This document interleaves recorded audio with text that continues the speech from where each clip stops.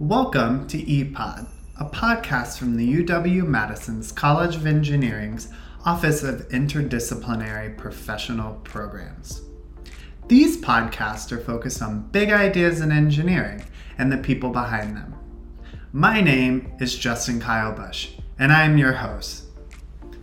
On today's episode, Susan Ottman talks to Tony Orzechowski from Abbott Diagnostics R&D Data Analytics Organization about how he got started in data analytics and why it's important for engineers today. Take it away, Susan. Welcome, Tony. Hey, thank you, Susan. Thanks so much. And first off, I just want to thank you for allowing me to share some time with you on this. This is exciting. I love this topic, and I think we'll have a good time here. So I think you wanted to talk a little bit about our history and how I got started with analytics, right? Yes. Before we start, how about just telling us a little of your story? Yeah, absolutely. So I'm going to take you in a way back machine here. I'm a UW-Madison graduate, mechanical engineering, about 37 or so years back. And in my first year, I was assigned into some process automation work that was just incredibly challenging. It was a wonderful project. But that was I think a key part of my future, because it really, the fact that we had to automate and hold such high levels of quality processes that traditionally had been very manually oriented. And so therefore adjustments could be made by the technician to adjust for perhaps changes in tensile strength of materials or other incoming raw material variations, environmental conditions. And at that time, I really didn't have a background in analytics. It really, in the early 80s, it wasn't prevalent for engineers to have that background. And with the challenges of this particular project, I was lucky enough to have a manager who was an incredible mentor for me throughout my career, who pointed me in the direction and said, I've heard of something called this design of experiments.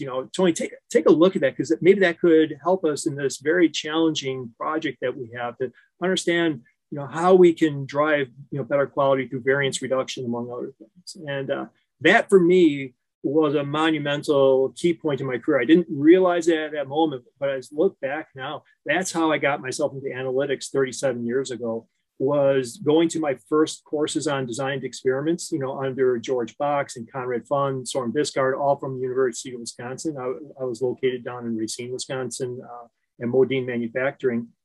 And that was a point where, as I learned it, things just opened up for me. I began understanding how to use analytics to characterize the factors that actually drove the variation in my outcome responses. It gave me a broader view of all this. It began to teach me about the idea of pattern recognition, signals, and noise.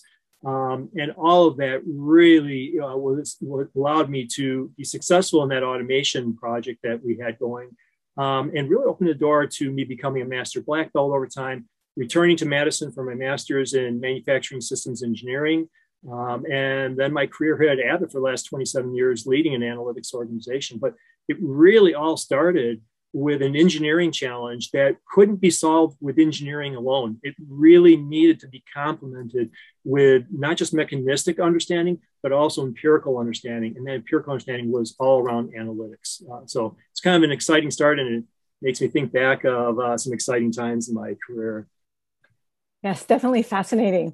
Let's dive a bit deeper and talk about data analytics and why it is important for engineers today. Sure. Well, I think of three things when I think of your question here. One is, just for I'll call it the traditional engineer coming in who needs to look at data. And, very traditionally engineers, we're characterizing our process. We're trying to figure out, again, what are the key influential factors that drive my outcomes? We're looking at times to optimize our outcomes, to drive to minimum variation or maximum yield, among other things. Often I'm also looking to understand the capability of my product or my process to meet output requirements. And then finally, I'm also looking to run and design experiments around investigational when things aren't going quite right, or I need to improve further how I do that.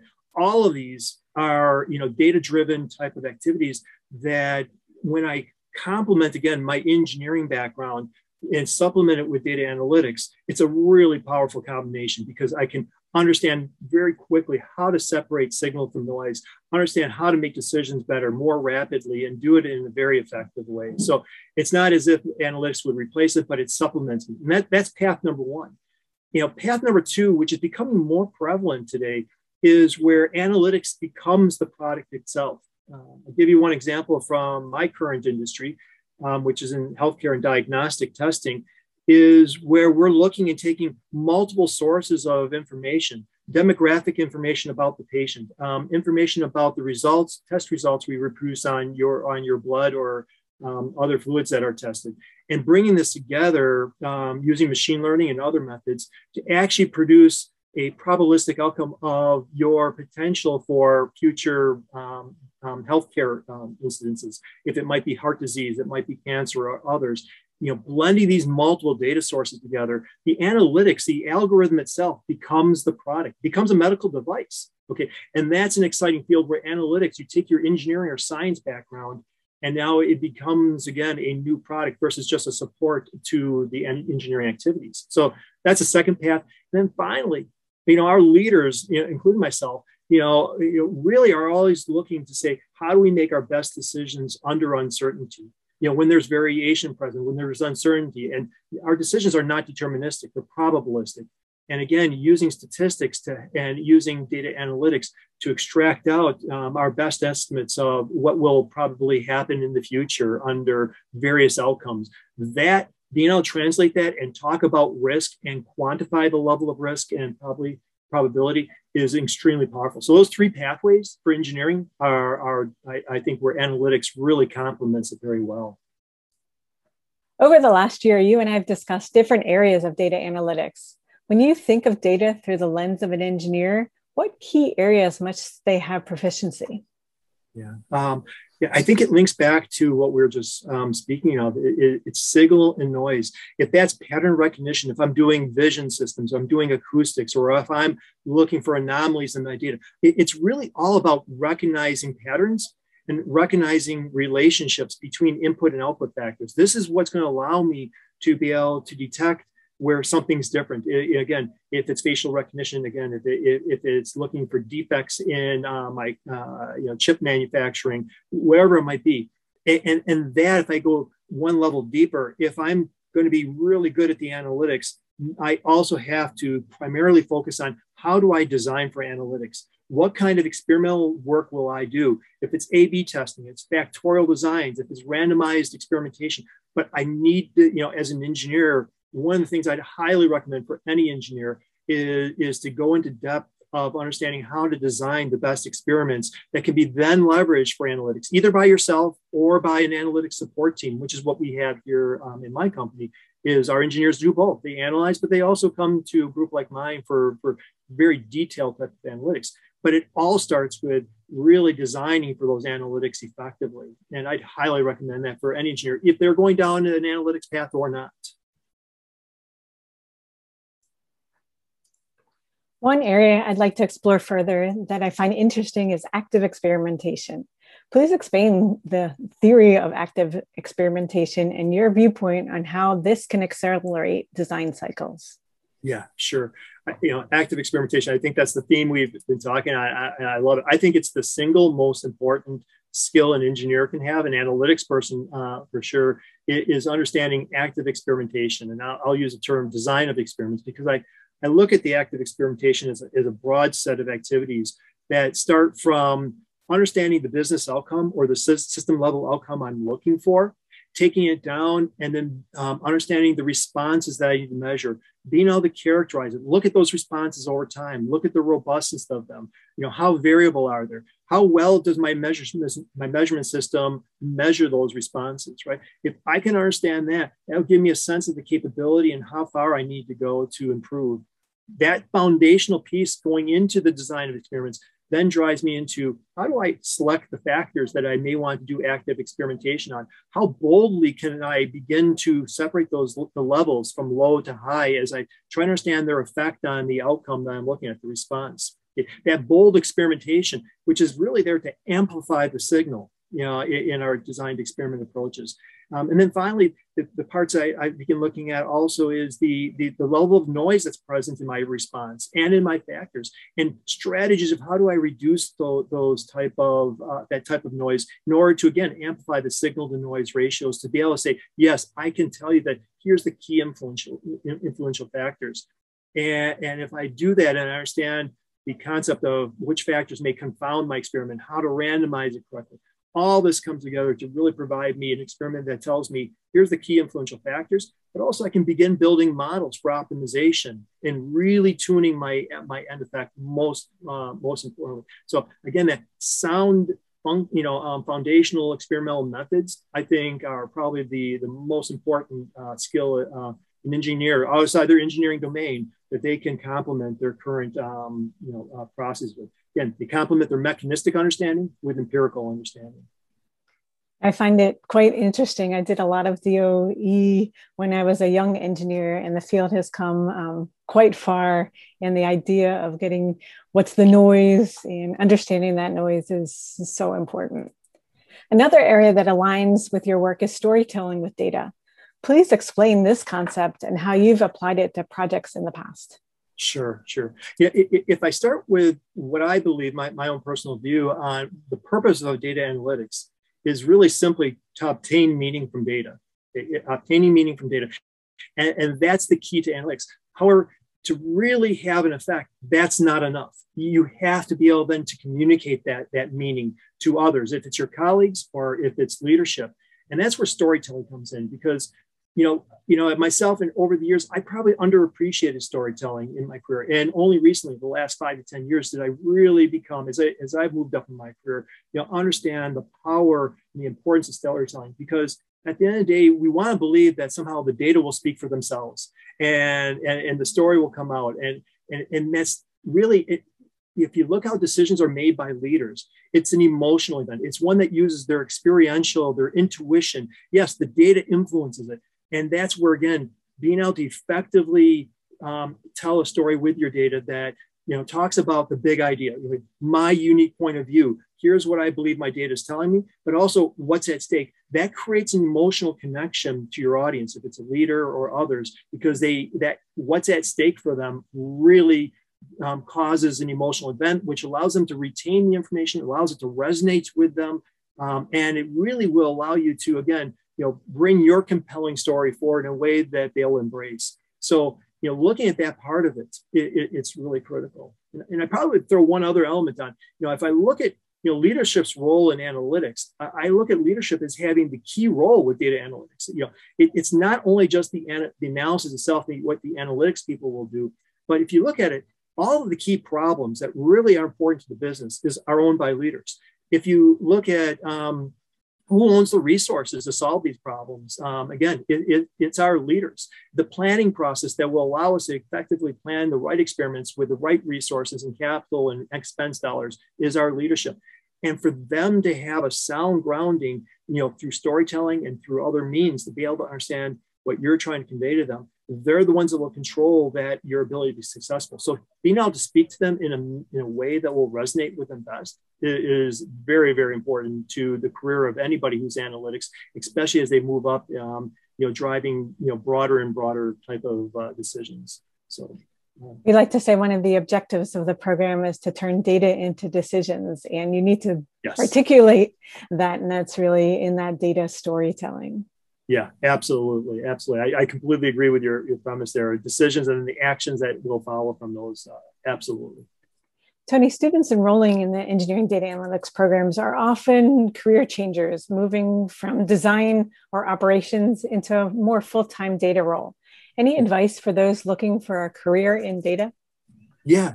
I'll probably give you two pathways here. One is for the engineer who wants to remain an engineer, still wants to be designing product, but they want to use analytics, right?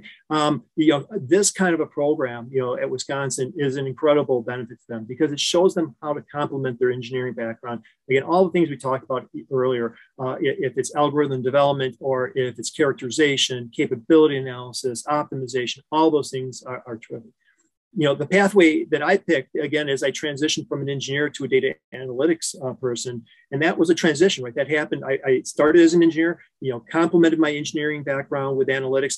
And then as I saw my passion in this area, I really focused heavily, completely on the analytics in support of engineers. And that's the next step for me, was transitioning to an analytics support role. And the beauty of that is you get to impact all products. At least here, our group is probably on any given day associated with 30 to 40 different products that are ongoing in our R&D organization. And that breadth of impact, I couldn't have, if I remained as an engineer. That's important to me. Everybody's different, but that's important to be able to have that breadth of impact. But I will say it does take a level of, I guess I would call it professional maturity, because you have to understand that you're stepping away from, I'll call it the direct contact to the product as an engineer, where you're designing the physical elements of it.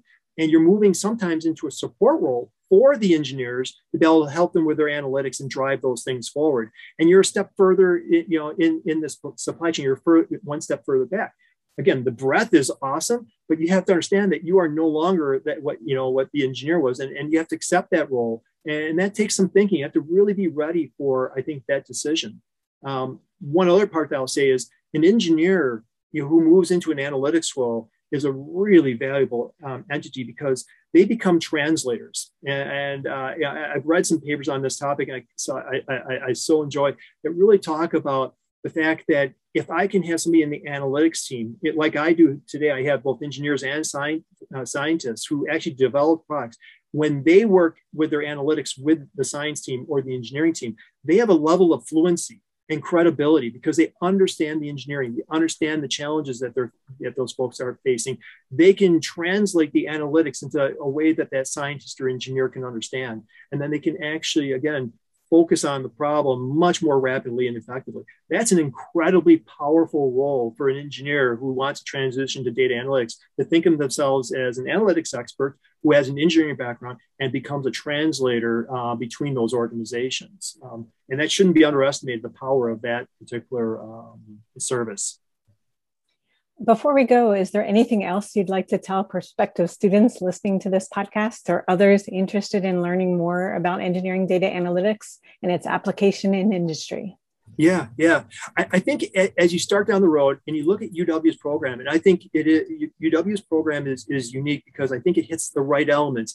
It's not only focused, I'll call it, on the technical elements of machine learning, it looks at the breadth of analytics. It looks at even the use of statistical methods for descriptive analytics. It looks at storytelling. It looks at visualization. I think these are all really important elements. And that will give you, as a generalist in analytics, just a great overview. Within that program, then I'd highly recommend, find the area that you feel the greatest passion for. That might be, again, if it's descriptive analytics, describing what's happened, building dashboard, visualizing it, finding those anomalies and saying, this is where we need to focus for the future for management or others. Or if it happens to be causal analytics, to say, why did something happen? What's the causal factors? Or if it's optimization, right? All of those, each of those are very deep domains. And, becoming great at all of them is very, very difficult. I would say find the area that you really have a passion in one of those and go deep in it and really become great at it. Again, you can expand and move into other areas, but again, find your passion within analytics because it is such a broad, exciting area, and it's not going away. It is only becoming stronger and more important as we move into the future with lower cost data storage, greater computing power. Our sensor technology is lessened. Our ability to embed analytics in our products is growing. With all these things happening, I think the future for an engineer with an analytics background is just outstanding. I would just say, focus on your passion, and that's going to take care of itself as you move forward. Well, Tony, thank you so much for your time today. I find your perspective fascinating and your energy exciting, and believe your passion for the field of data will really help our students. We appreciate you talking to us and informing us on some very interesting topics. Thank you. Thank you for listening to ePod. For more episodes, visit interpro.wis.edu/podcast. And if you enjoyed this, don't forget to subscribe, rate, review, and share.